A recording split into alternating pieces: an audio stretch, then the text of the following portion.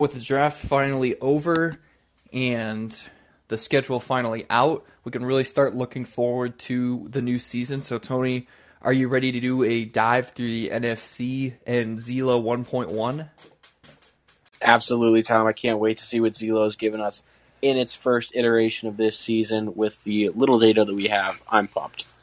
Yeah, so for those of you who weren't with us last season or maybe just need a quick little reminder from last season, Zelo in its preliminary phases is operating off of ESPN fantasy projections. So it's taking all the stats that are projected from there and then integrating them through Zelo so that you actually get the team predictions, and then I run those team numbers through the schedule, and you get win-losses, and then from there you can simulate the playoffs. So it's just a very, very early look at what Zelo is predicting, and obviously, as we approach the season, in case there are injuries or news updates as to, like, for example, maybe Sam Darnold is not looking good with the Carolina Panthers, and he'll go from the starter to the backup, that will obviously change fantasy predictions, and so, Zelo updates with those, and every now and then I go in through the computer and make sure those are all up to date.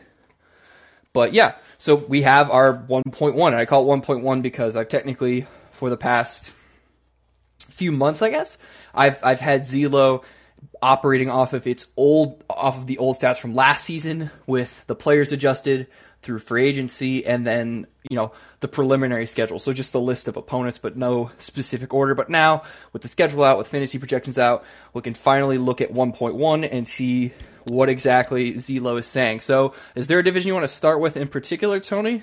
I mean, I think you know which one we have to start with. The NFC West, of course. No, I don't think so. We gotta save that one for last. Let's do the NFC North. I gotta see where the Vikings are at.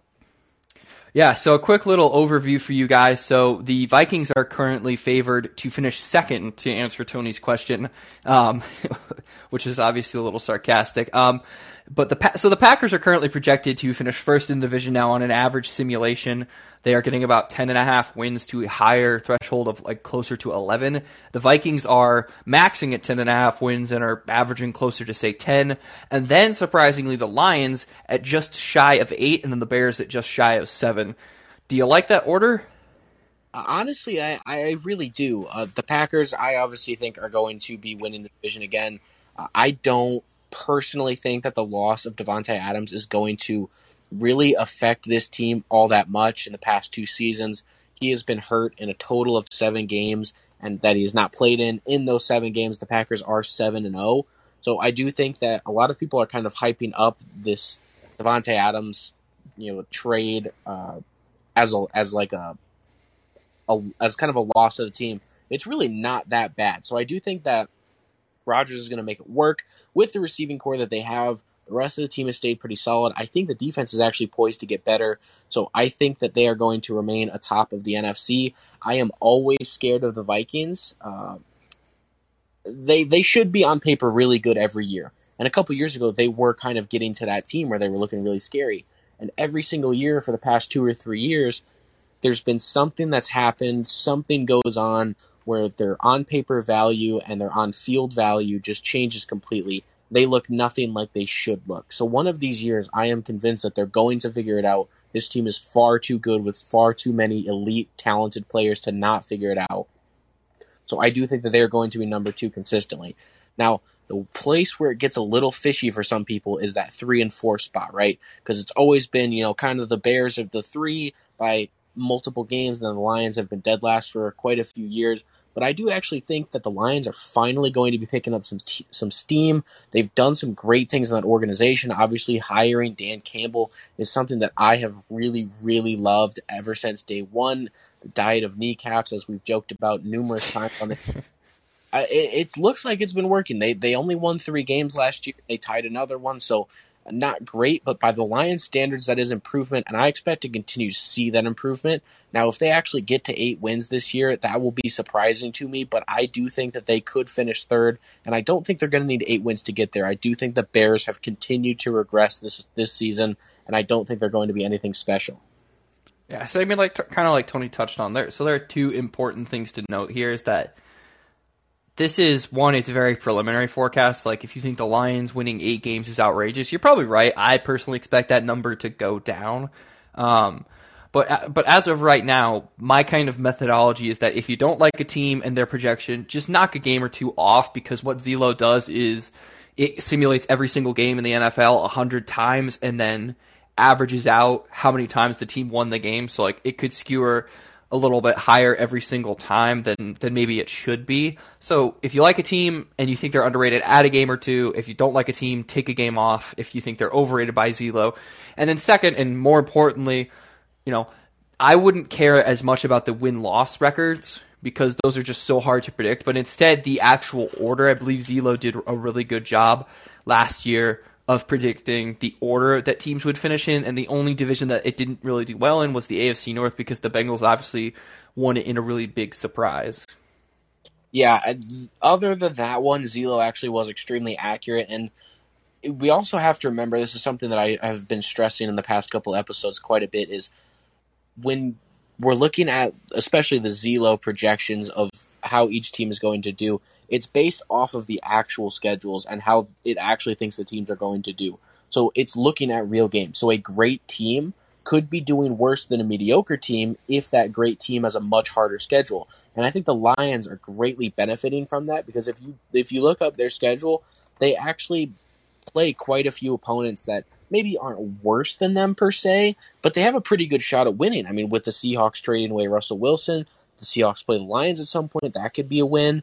You also have them playing in kind of a really nice stretch for them. They have the Giants, then they play the Bills. That's not going to be great. But then they have the Jags, and then towards the end of the season, they have the Jets, the Panthers, the Bears.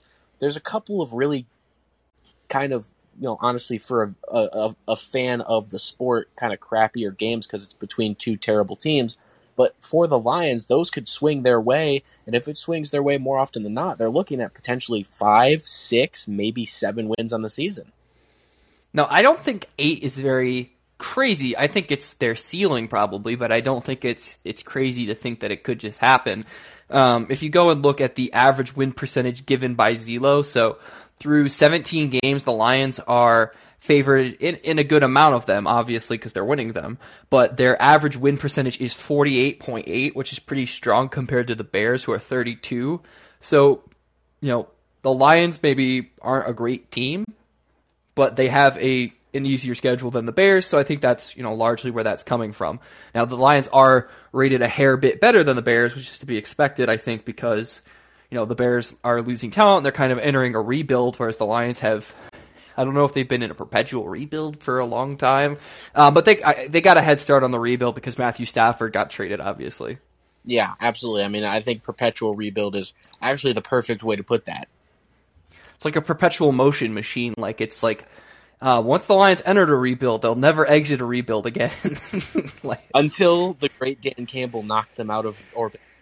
Yeah, well, hopefully. We'll see. So right now, Zillow is giving the Packers a 53% chance of winning the division, and then the Vikings a 38% chance. The Lions are actually getting, weirdly, a 7% chance, and then the Bears are getting like a little over 1% chance.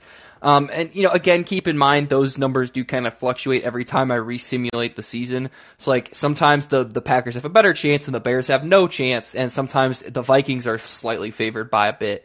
Though those are few and far between, just because the model does have the Packers. Even though they're a slightly worse team, the Vikings have a little bit of a tougher schedule. Right. So do you want to dive in and actually kind of look at some of the rosters? We can look into a little bit of it, yeah. All right, so let's look at defenses first, because I thought this was something that's kind of interesting, just because defense is I think it's a little harder to predict than offense in some ways, and easier in others, because you can kind of get a good idea of maybe the sacks that the team is going to get, but the interceptions are kind of crazy. But I really liked that the Vikings are actually currently ranked second in the NFC. In just total defense? Yeah, in total defense. They're fourth in the NFL, second in total in the NFC. Now, granted, they were supposed to be really good defensively last year, and they definitely weren't, so not set in stone. But they're marginally better than the Packers, who are fifth in the NFC and seventh in the NFL. I am a little bit interested in the Packers being so high. I do like that one. The Vikings have been interesting because if you look at them last year especially, it's always kind of been like, oh, the Vikings with Zimmer are kind of, a little bit more of a defensive team back in the day, but they have great offensive weapons, so on paper they should be a fantastic team. But if you look at them last year, they actually went 8-9, and a stat that I kind of like to use, I think it portrays a team fairly well in just a general aspect. Points for and points against. And the Vikings' points for over the season was 425. Their points against was 426. So obviously their defense wasn't particularly great. They actually allowed more points than the Bears' defense did by a slight margin. Their offense was just able to kind of keep up. They were only 25 total points behind the Packers' offense. So that's kind of a way to look at how effective they really were. This is a great team, and they've just kind of gotten bad luck in a few games the past couple seasons. I think that at some point their luck is going to turn around, and they're going to kind of break this stretch of bad luck and poor play and bubble screens, and they're going to win some games. Yeah, I mean, I think that I'm a little afraid of this prediction for the Vikings defense being so good because it has them getting 17 interceptions and then recovering 12 fumbles and forcing 16 and then having just shy of 49 sacks. I mean, that feels like a lot, and not to say that all of that is derived like from the Zimmer system, but I don't think the Vikings are going to hit that number just because I do expect them to take a step back without Zimmer. Just that's me personally because I really like him as a coach. So I do think that is maybe a little bit of a high number, whereas the Packers, do you think that they'll get 20 interceptions? The Packers? Yeah. I think with the re-signing of Jair Alexander, it's not going to be outrageous. I think ESPN projects a little bit higher than they should for a lot of different players. So, I don't think that the Packers are necessarily going to get 20 interceptions over the course of the entire season. Maybe 15 would be a little more realistic, but I think it could be even less than that. A lot of our corners and safeties are not so much ball hawk guys, kind of like Trevon Diggs. They're more of just safe, cover the guy, make sure he doesn't catch the ball, and if he does, limit his yardage a little bit more. Of course, we will inevitably let through the random big, humongous play for no reason that I can never understand. It's either we're on the guy like glue, or he's running down the field with nobody within 20 yards of him. It's kind of not much. But we generally don't generate that many interceptions in the past couple of years, so I would be surprised if we got to 20 or really even close. Well, so this might interest you. So the defensive ratings, I don't like ESPN's defensive ratings nearly as much as I like their offensive ratings. So I actually turned to CBS for these defensive ratings. Okay. So, I don't know if that changes your perception. But yeah, I mean, 20 feels really high. It's not the highest. The highest is a tie between the Cowboys and the Bills at 22, which I don't know how much I buy the Cowboys just because I feel like a lot of those are going to be derived from how just exceptional that Cowboys defense was last year. And there's just so at some point that has to regress to the mean. There's no way that there are going to be that many interceptions on one player in particular like there were last year. So I do expect that to be not as good. But the overall point is that, and you can give us your assessment of this as a Packers fan. The Packers should be a fairly solid defense. You would think that we would be. Now, I've found myself saying that quite often in the past few years, and we are trending in that direction. I don't want to say, this has been terrible defense every single year. It was the mid-2010s, that was a pretty bad defense. But we have slowly kind of gotten back into the game of being a top defense. We saw in the playoff game that we lost to the Niners last year. Yes, we lost to the Niners, but the only touchdown that the Niners actually scored was on special teams. So, yeah. On the one hand, yes, they scored that special teams touchdown. That's a terrible thing to have. But on the other hand, the defense didn't allow a touchdown against that offense. And that offense is absolutely insane. That whole team is absolutely insane. So there are reasons to be optimistic about this team next year. I do think that they are going to be very, very good. I think definitely top 10, top 5 I would be very happy with. I don't think they're top 3.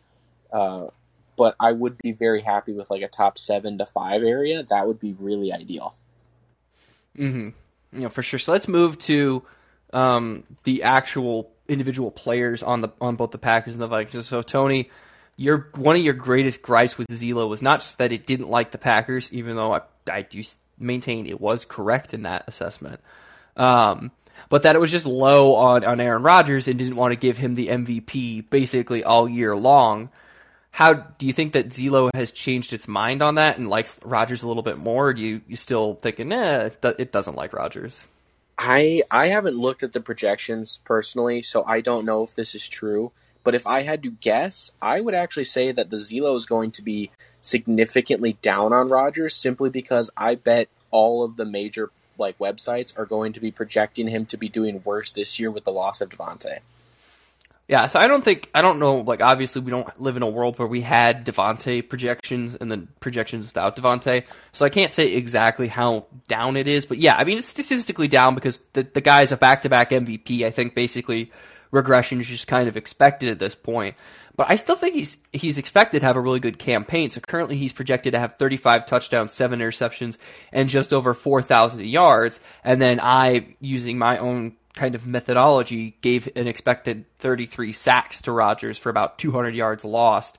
And so that ended up putting him as second in the NFC, but fourth overall in the NFL. And that's kind of where it seems like he normally starts out with during the season. And he's never really number one, but he's always kind of there in the top 5, top 3 area. So I feel like that is a fairly consistent place for him to start most years. But I do think that he's going to be kind of light the world on fire again. He doesn't have Devontae, but like I've said, I don't think we're going to miss him all that much. I think we have enough talent, and I do like when he's forced to diversify who he throws to. I think we're a much more talented offense. We're much more unpredictable. We have a lot more room for explosive plays. Yes, Devontae is still the number 1 wide receiver in the NFL, in my opinion, but at the same time, if you're going to force the ball to the same guy over and over again, even if you're Rodgers and Devontae, it becomes predictable. Mm-hmm.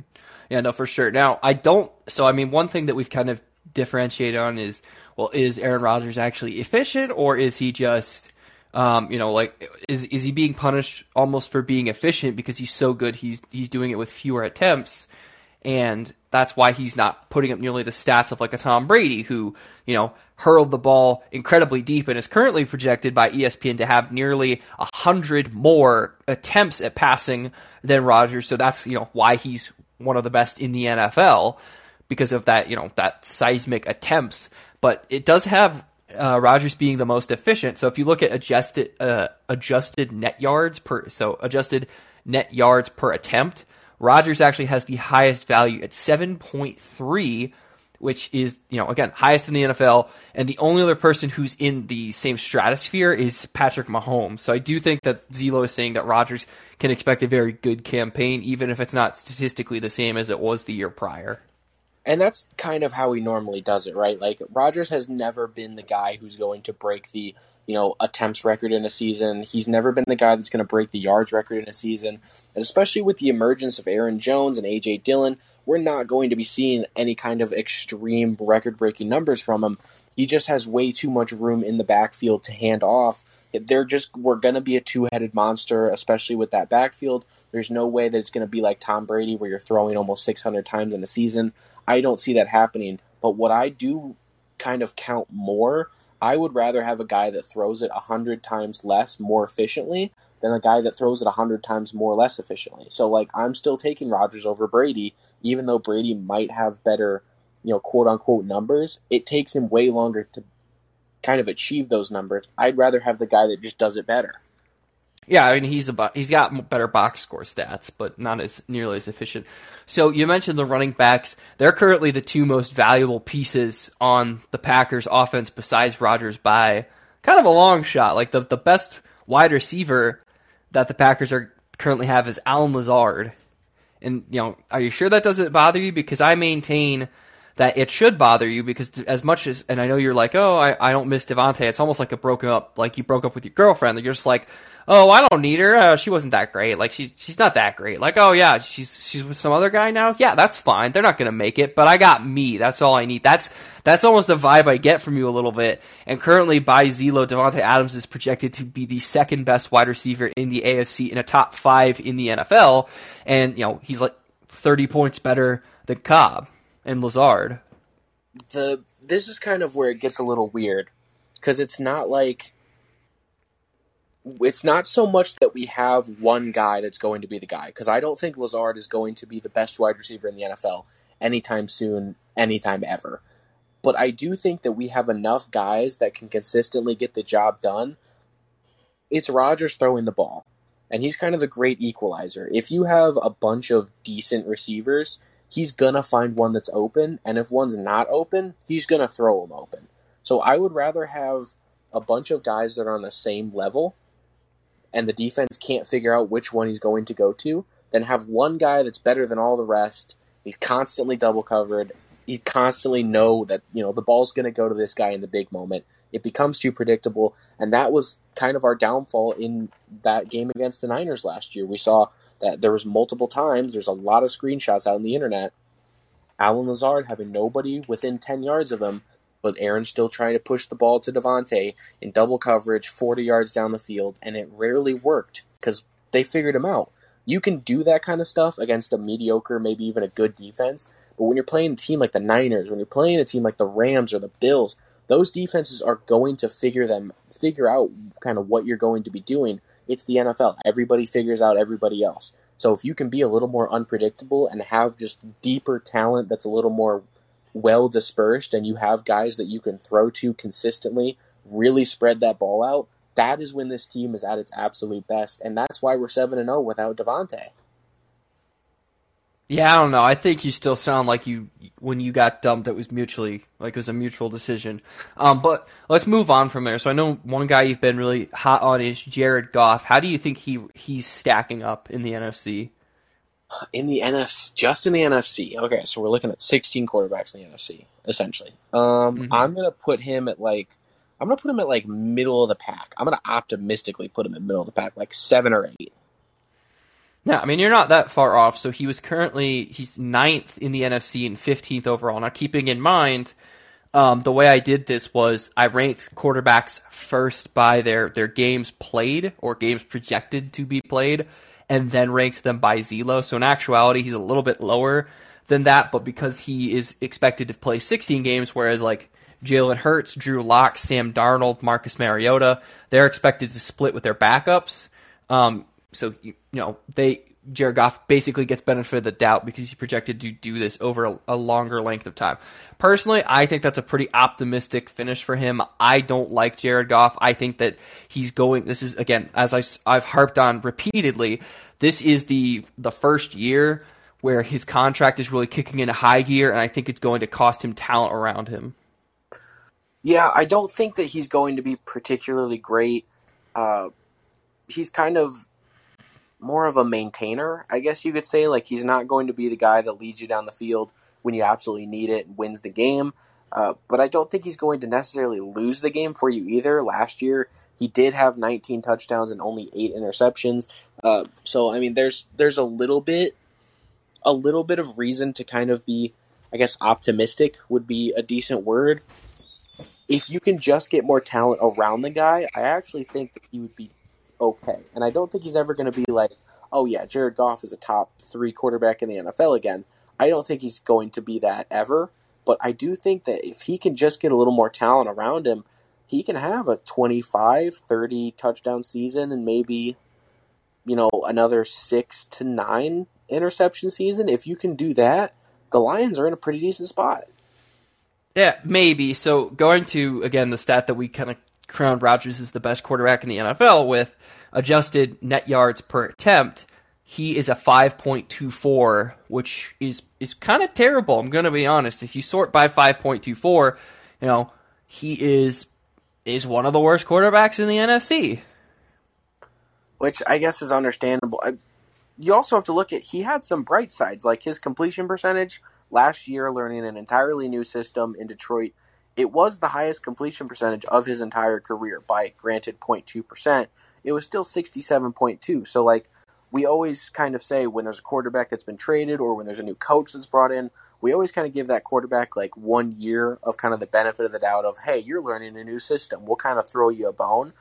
Honestly, learning a new system with a team that had as little talent around it as he didn't do bad. I think he did above my expectations for what I thought he could actually do. So I'm excited to see what he can do in the next year when he's more comfortable, he's more able to throw into these routes and to these receivers that he's developed more of a connection with.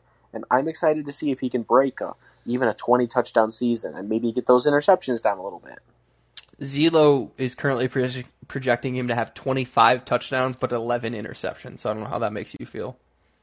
I mean, I don't hate that. It does give him quite a few more touchdowns, and I guess that is improvement. And 11 interceptions, that would still put him at what? His worst season was 16 interceptions, then 13, then 12. That'd still not even put him as a top 3 worst season for him interceptions wise. So I don't dislike that. It is the Lions after all. It can't all be good. Yeah, no, fair enough. I do think that Goff is projected to have like a huge jump in attempts. He'll be having 544, which is up there with Aaron Rodgers. Like, is a really high attempts number. I think it's going to be.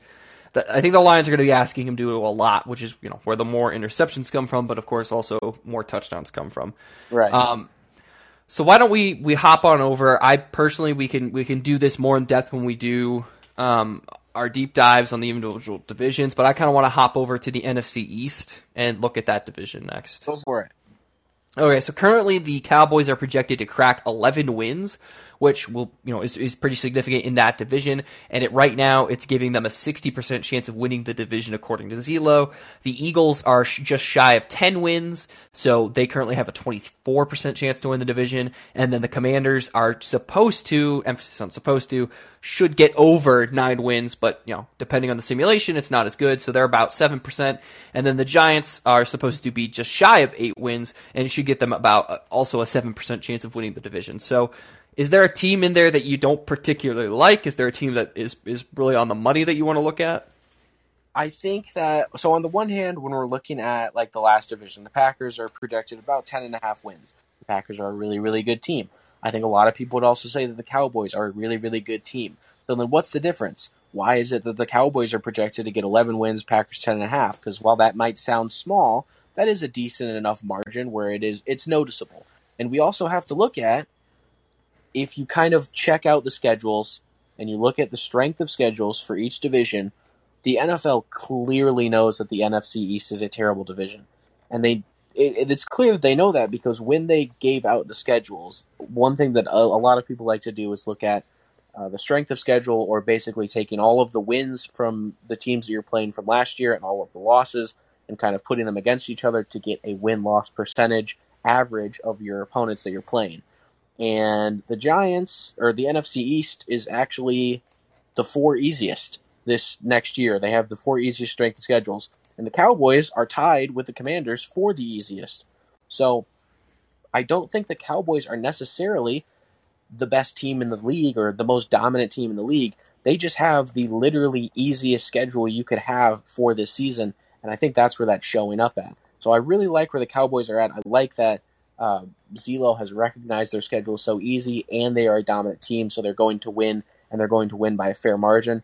I really am excited to see what the Eagles do, because I do think that the Eagles are a really, really underrated team. They were the number 1 rushing team, as we talked about last year, offensively, and I think that is something that a lot of people kind of forgot about. I'm excited to see what Jalen Hurts does this season, because I do still stand on the take of Jalen Hurts is a better Lamar Jackson, and I believe that I will continue to stand on that take unless something horribly wrong happens.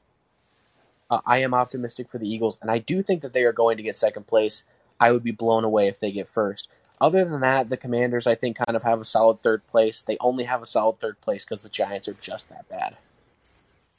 Yeah, no, for sure. Now, we can't really go into every detail of everything, and so I just want to give you a quick overview of kind of what I found the most interesting about some of the teams.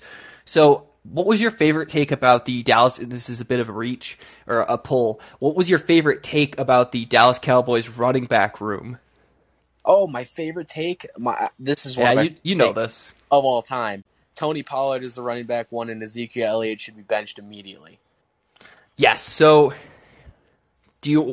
how do you want to do this? Do you want to wager that Tony Pollard, why I'm bringing this up, Tony Pollard has a better Zelo value, or Zeke has the better Zelo value?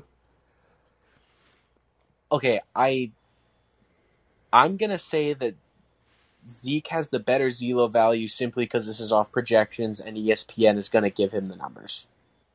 Yeah, so currently Zeke definitely has the better Zelo value. He's currently at a 102 while Pollard is at 83.4. So it's a large difference. Now, keeping in mind, currently Zeke is projected to get almost 60 more touches.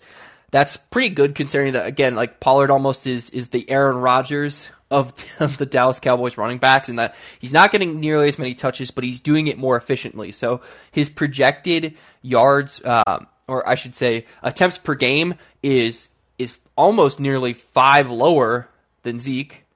It's 13.75 for Zeke, so we'll call it 14. We'll call Pollard at 9.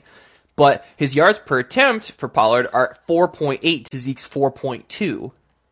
So what's happening is really just that Zeke is going to get demonstrably more rushing attempts. He's going to get probably to the tune of 60 more attempts, but it's going to yield less yardage, but because he's getting more attempts, he'll get more yardage overall and more touchdowns. So does that kind of track with how you feel about those two? Unfortunately, I do think that is accurate. I am of the mindset, and I know quite a few Cowboys that are also of this mindset.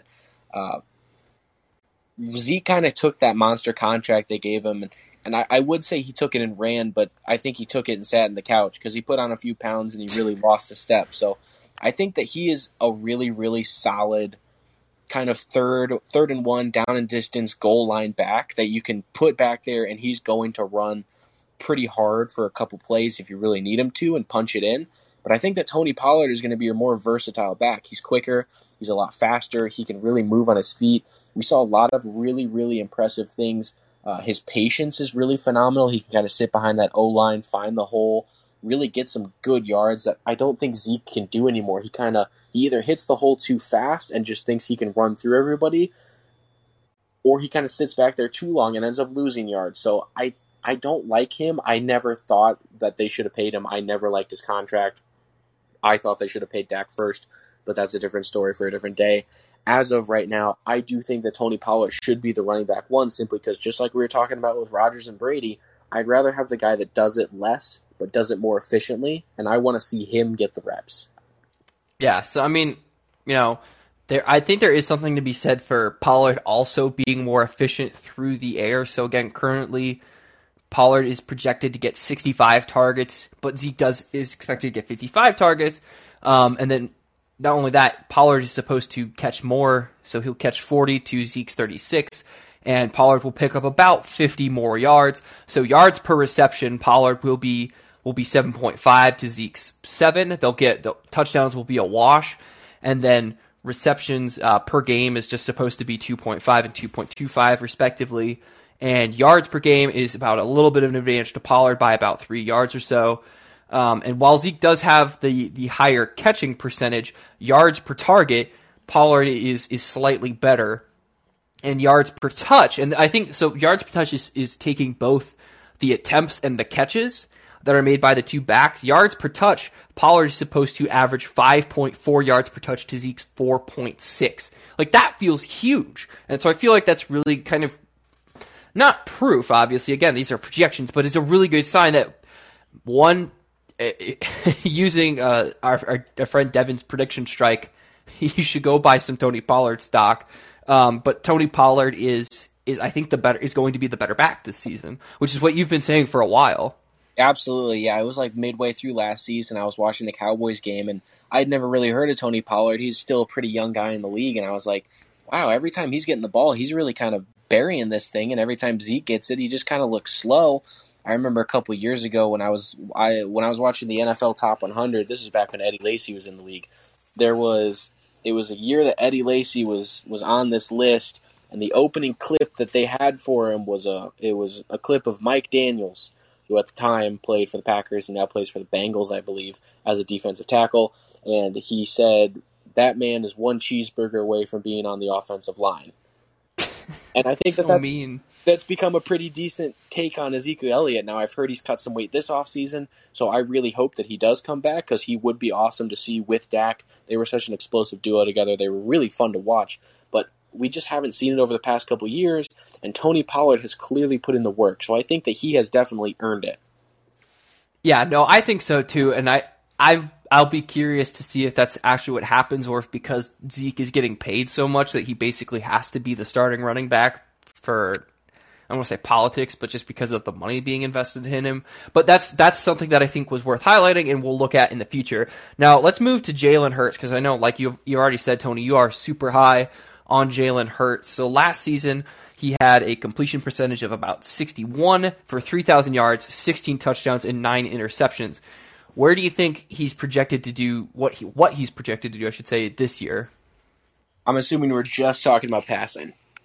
Yeah, just from a passing perspective.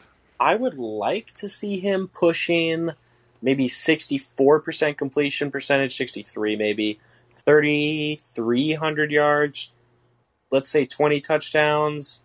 And they're probably going to give quite a few interceptions, aren't they? Let's say 8 or 9. Yeah, so currently he's projected to, so he'll improve on yards a little bit, but again, that's because I think ESPN is kind of projecting he's going to play 16 games as opposed to just 15. He'll have about 3,377 yards, and then he'll only improve on his completion percentage by 0.02%, but he will have 23 touchdowns to 12 interceptions. So he'll be pretty valuable as a quarterback at 116.9. Now, my question to you is, do you think he's going to beat that projection? I think that he is. I'm really high on what the Eagles have kind of done over the past couple of years, and I do think that the receiving core is going to continue to get better. I like Jalen Hurts. I think that he has a lot of potential, and I don't think that we have seen it all yet. I do think that he's still like the young athletic quarterback, right? Like there's always a couple guys that come in that are quarterbacks, but they're like young college quarterbacks, and whenever anything goes wrong or the play doesn't look quite right, their first instinct is just take off and run. And I think that's kind of what we've seen from Jalen Hurts. And so far, he's been electric. He's been absolutely amazing with it. He's been kind of like a Costco brand Lamar Jackson in that aspect. I do think that at a certain point, Sirianni is going to have to sit him down and be like, look, dude, I know that you want to run, and I know that you're really good at it, but we have never seen a quarterback that's legs first and stays legs first throughout his career last a long time. And we want to see you last a long time on this team. And I'm just curious when that point of, like, you have to start throwing and we're going to coach you to throw first and kind of sit in the pocket, go through your progressions, even when your line's falling apart, and make the throw. I want to see that happen because I think he has the arm talent to do that successfully. Now, well, on that note, he's projected to do really good on the ground. So he'll have 134 attempts, 727 yards, and if you can believe this, 9 touchdowns. I don't dislike it because it does seem like kind of more towards the red zone when the field starts to get a little shorter, the defense starts to get a little tighter. He seems to be just like a hair quicker to want to run out, and that seems like it'll kind of boost his rushing touchdowns, although I do think that if he were to stay back there, he can make some good throws, tight throws into the end zone, and really boost his throwing stats. Mm-hmm. Yeah, well, he's currently projected to be the most valuable rushing quarterback, not just in the NFC, the conference, better than Kyler Murray, but in the NFL. So he'll even be better than Lamar Jackson. So I think you'll like that as a take, Tony. Yep, absolutely. It's another one for the books of takes that I've made that I hope age well. Yeah, hope being the key word there. Yeah, absolutely. So is there a team you want to talk about now? I know you're kind of a Carson Wentz advocate. Do you want to quickly look at what he's getting projected and make an assessment, or do you want to move on to another division? I'd be interested to look at Carson Wentz because he's the only aspect of that Commanders team that I care about whatsoever. Not the defense? Not really. They have to prove themselves again to me. Fair enough. Okay, so Carson Wentz is currently projected by ESPN to have a 64 completion percentage for just under 3,750 yards. He'll have 24 touchdowns, 10 interceptions, and then my personal projections will have him taking 38 sacks. So I don't think he's playing a full season. No, probably not, unfortunately.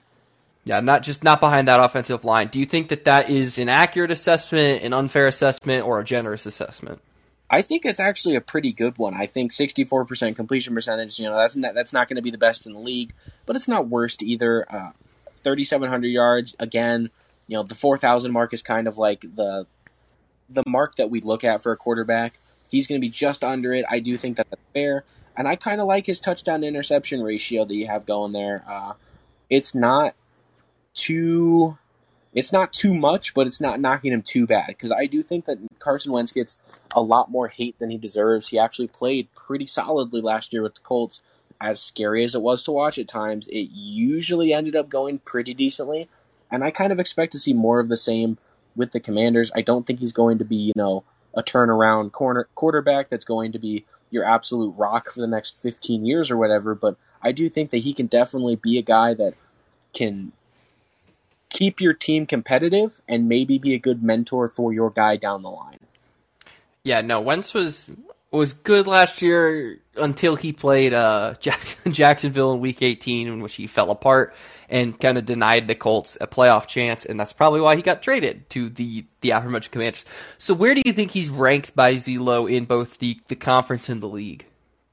Ranked by Zelo, given those stats? I mean, I think he's kind of like he's going to be kind of like around Jared Goff again, I would guess around there. Maybe, I guess, based off of what Jared Goff was, a little bit better, but close. Yeah, so he'll be 7th in the conference and 13th in the NFL, which I think is interesting. I don't know how much I like it. I think it's probably a little bit too optimistic, but I know I'm a bit pessimistic on Wentz. Yeah, I don't dislike that. I think that's pretty fair, and then we can just skip on the Giants because I don't care.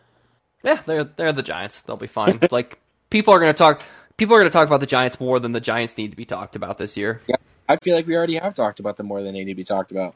Fair enough. We said the word giant at some point in the episode, so we've fulfilled our contractual obligation. Let's move to the NFC South, where there might be the most interesting take in the NFC, where the Saints are currently projected to win the division at a very strong 60% plus chance with an average season of just over 11 wins. So, again, anywhere between 11 and 12 wins is kind of where they should fall.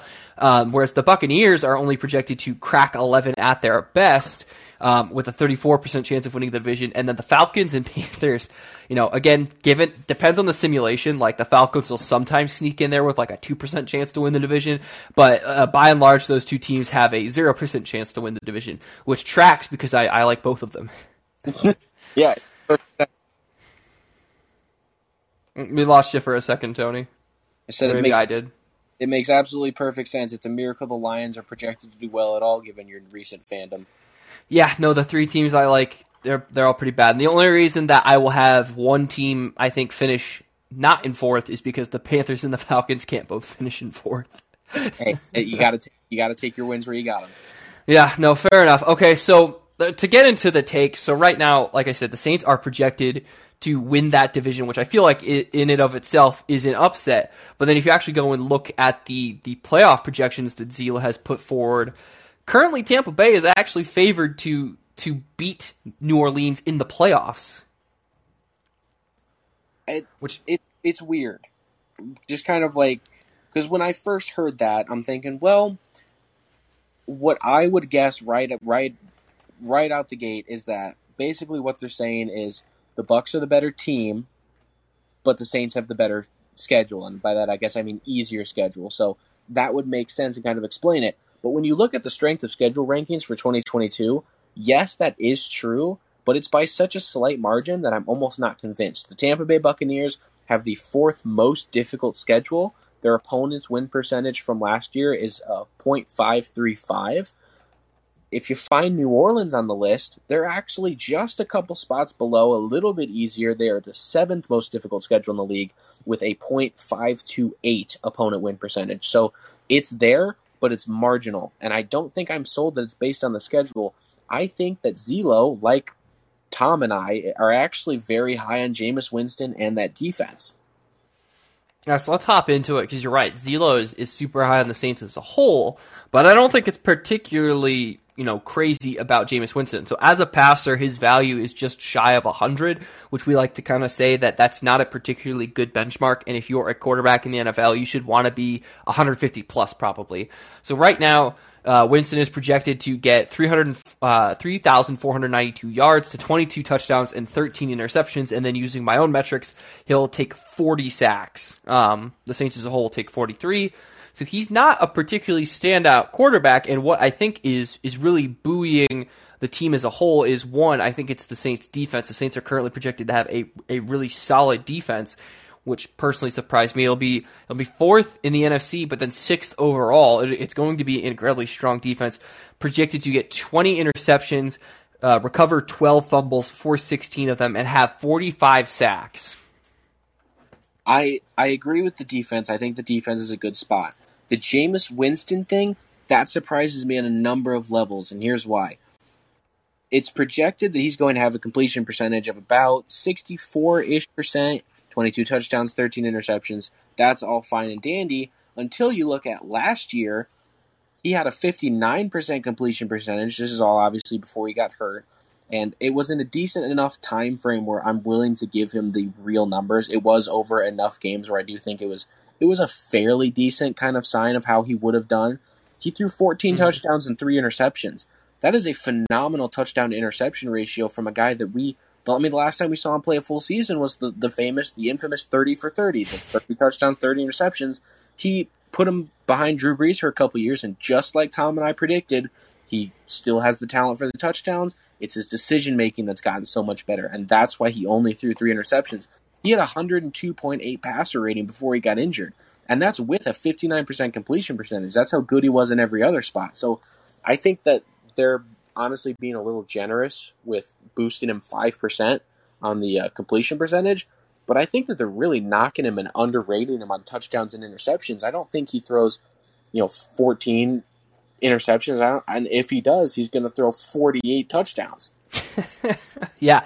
No, I definitely was really surprised by that too. And so here's why Zelo thinks the Saints are going to be really good. So obviously Alvin Kamara didn't have a great season last year because he was like the one good thing on the Saints offense, and all the teams honed in on him, especially after Winston got hurt. So he's currently valued at 108 Zelo points, which is really good for a running back in these projection phases. But also the Saints are going to have Mark Ingram, who's chipping in 50 Zelo points. And I think the biggest thing, and I know you're going to hate why, and this will be interesting. Maybe you and Zelo can agree on the end result, even if you got there in very different ways.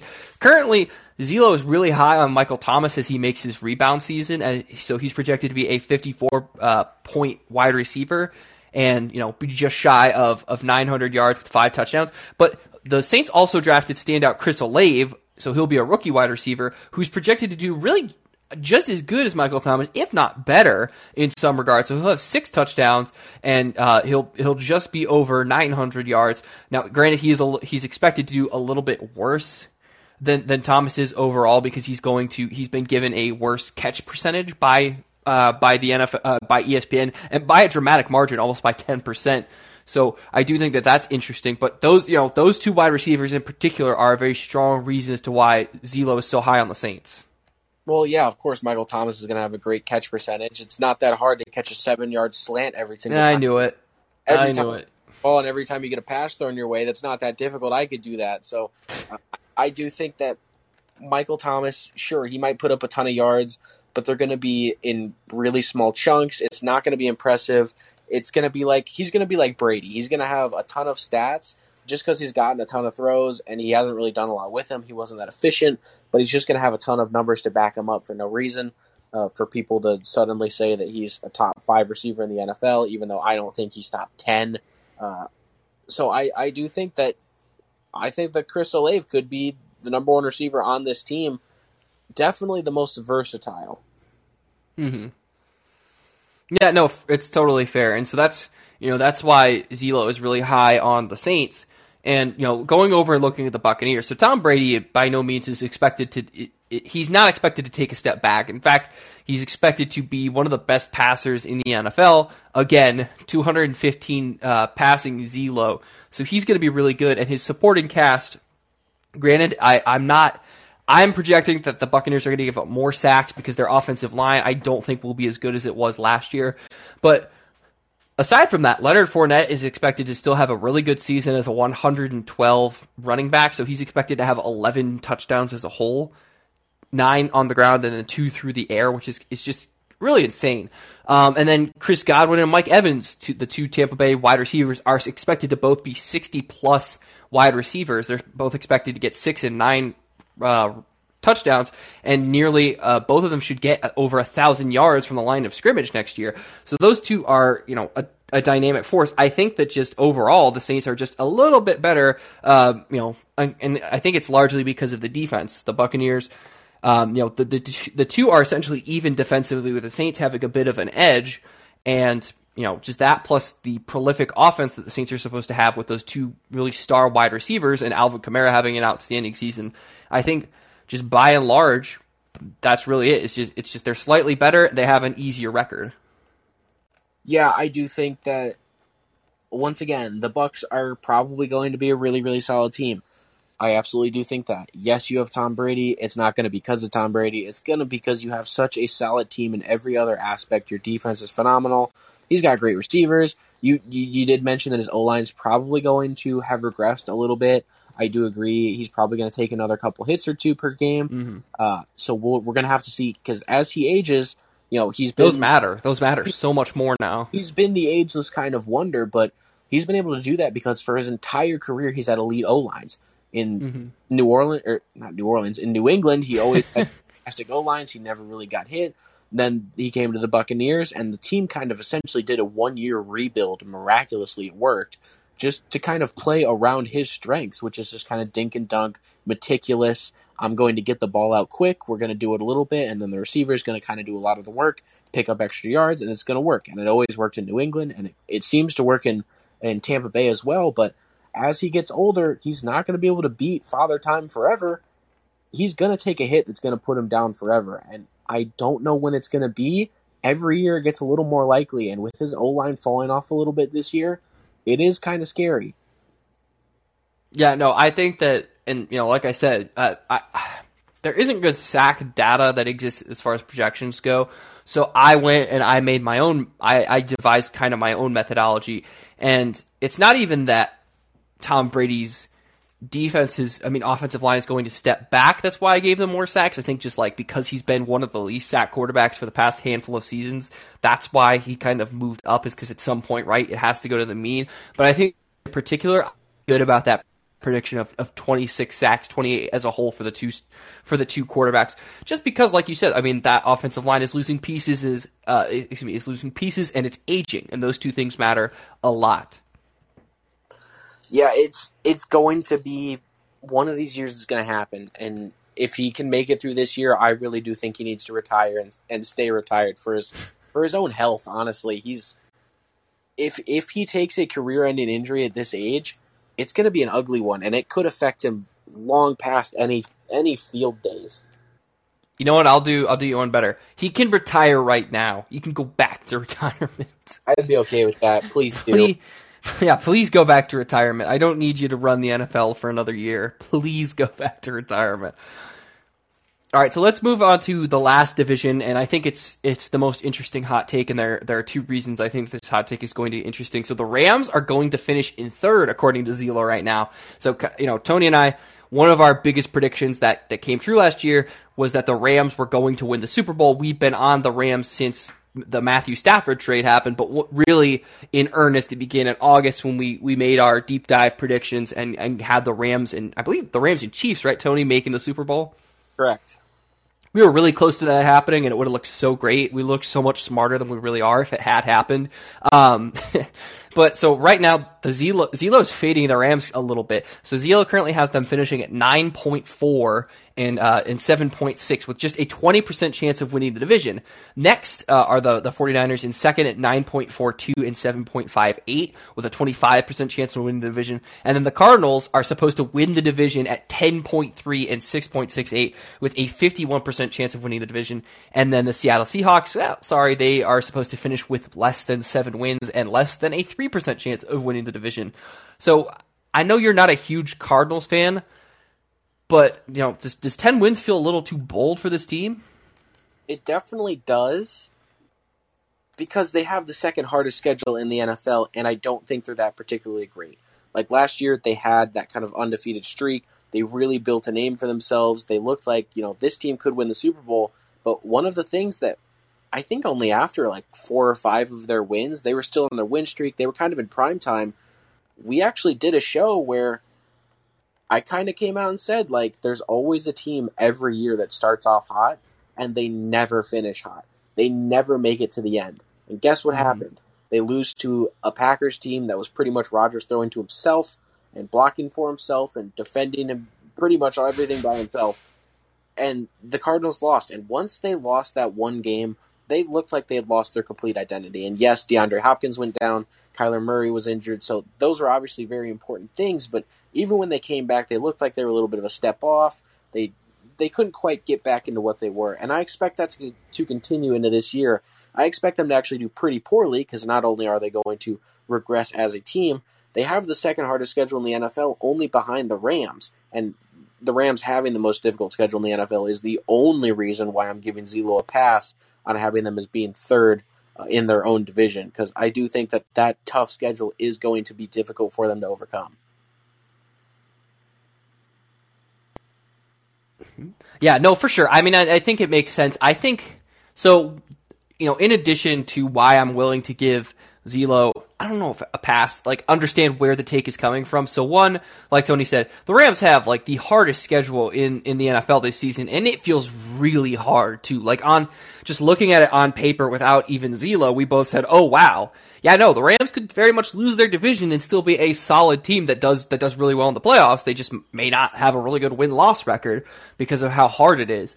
But second, so one thing that is a really big uncertainty, and it happened more so in the AFC than it really did the NFC. It did happen with the Panthers, but we didn't really want to go into the Panthers because they aren't the most interesting team in the world. So Trey Lance, by ESPN, is currently projected to play and start in 16 of the 49ers games, and he's going to have a 120 passing Zelo value as well as a really good value on the ground. So he'll be a 46 rusher, which is essentially like a diet Pepsi kind of Kyler Murray. So that's why the Rams will be in second, is because the 49ers are projected to be really good. Now, how good is that projection, and do I believe it'll last? Not really, for two reasons. I don't buy that Trey Lance is going to start in 16 games and Jimmy Garoppolo is only going to start in one game. I personally think that it's probably going to be more like a 50-50 split, and that if Jimmy isn't playing well, that's when Lance will come in, or maybe Lance starts, and if he doesn't look well, then Jimmy's going to come in and they're going to try to salvage the season, because this is a defense that is built to win now. It's one of the best in the NFL. But two, I also don't know if Deebo Samuel is going to play, because it's been a very under-talked storyline, especially here on the Touchdown Rundown, because we didn't really want to get into a holdout story, because it's an information story and we don't have the information, obviously. But Deebo is currently holding out because I believe he either wants to be traded or wants a new contract, and he didn't get the contract, so now he wants to be traded. Well, ESPN did not really take that into account, so he is one of the most valuable players in the NFL right now. He is projected to have an ELO value of 120, which is insane for a wide receiver, because he's not just doing it through the air, he's also doing it through the ground. He'll be a 600-yard rusher on 100 attempts, which is really good. His yards per attempt is above 6, which is just insane, and he'll have 6 touchdowns. And then he'll have 903 yards through the air, so he'll have over 14 yards per reception. That is just, those two numbers together are insane, but this is a player we don't even know if he's actually going to be playing for the 49ers. He may not play a single game for the rest of his career for the 49ers. So that's why I understand why the Rams are in third, but I don't know if I like it from that perspective. And then the Cardinals, they're in a similar situation. I'm hesitant to say similar, Tony, but they're in a. I guess it's similar. I don't really like it. A similar situation. DeAndre Hopkins was suspended. Was it PEDs, Tony? Yep, it was PEDs. Yeah, so DeAndre Hopkins was suspended for PED usage, and so he's going to miss the first 6 games of the NFL season. And so he is a very down player. So if you account for those 6 games that he's going to miss, and you say, okay, DeAndre, you're going to play 11 games. He is currently a 60.7 wide receiver. But because I did say, hey, you know what? You're not missing those 6 games because of injury, I accounted for him as a 41.745. But that value carries through those 6 games that he's suspended. So if you remove the 6 games that he's suspended, you remove him from the Cardinals roster, their chance of winning the division actually goes down to 21% in a 9.5 team, and they're actually behind both the Rams and the 49ers. So I feel like, again, I don't hate the take that the Cardinals are going to finish first in the division, but I don't love it, and those are the kind of the 2 reasons that I don't like it. I don't even think that they finish second. Honestly, I think they're going to regress that much, and it's not like they can bank on an easier schedule. I think that the Rams, with the difficult schedule that they have, are a significantly better team than the Cardinals. And that should be enough to at least put them a game over them. So, that should put them at first or second. I could see the Niners being first and second right there with the Rams. The Niners do have a slightly easier schedule. I think they're still top 10 in difficulty. So it's not going to be easy by any means, but this is a really, really solid team. Their defense is awesome. They're very, very durable.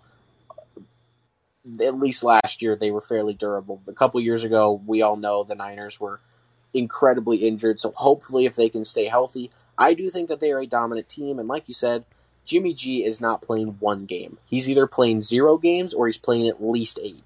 And there's not going to be much in between.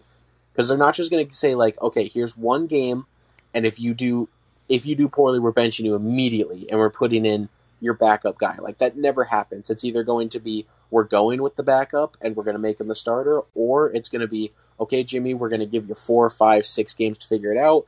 If you're doing absolutely terrible, we'll take you out after 4 or 5. If you can make it work, which I think he'll make it work at least through 8 games, I think they're going to split, like you said.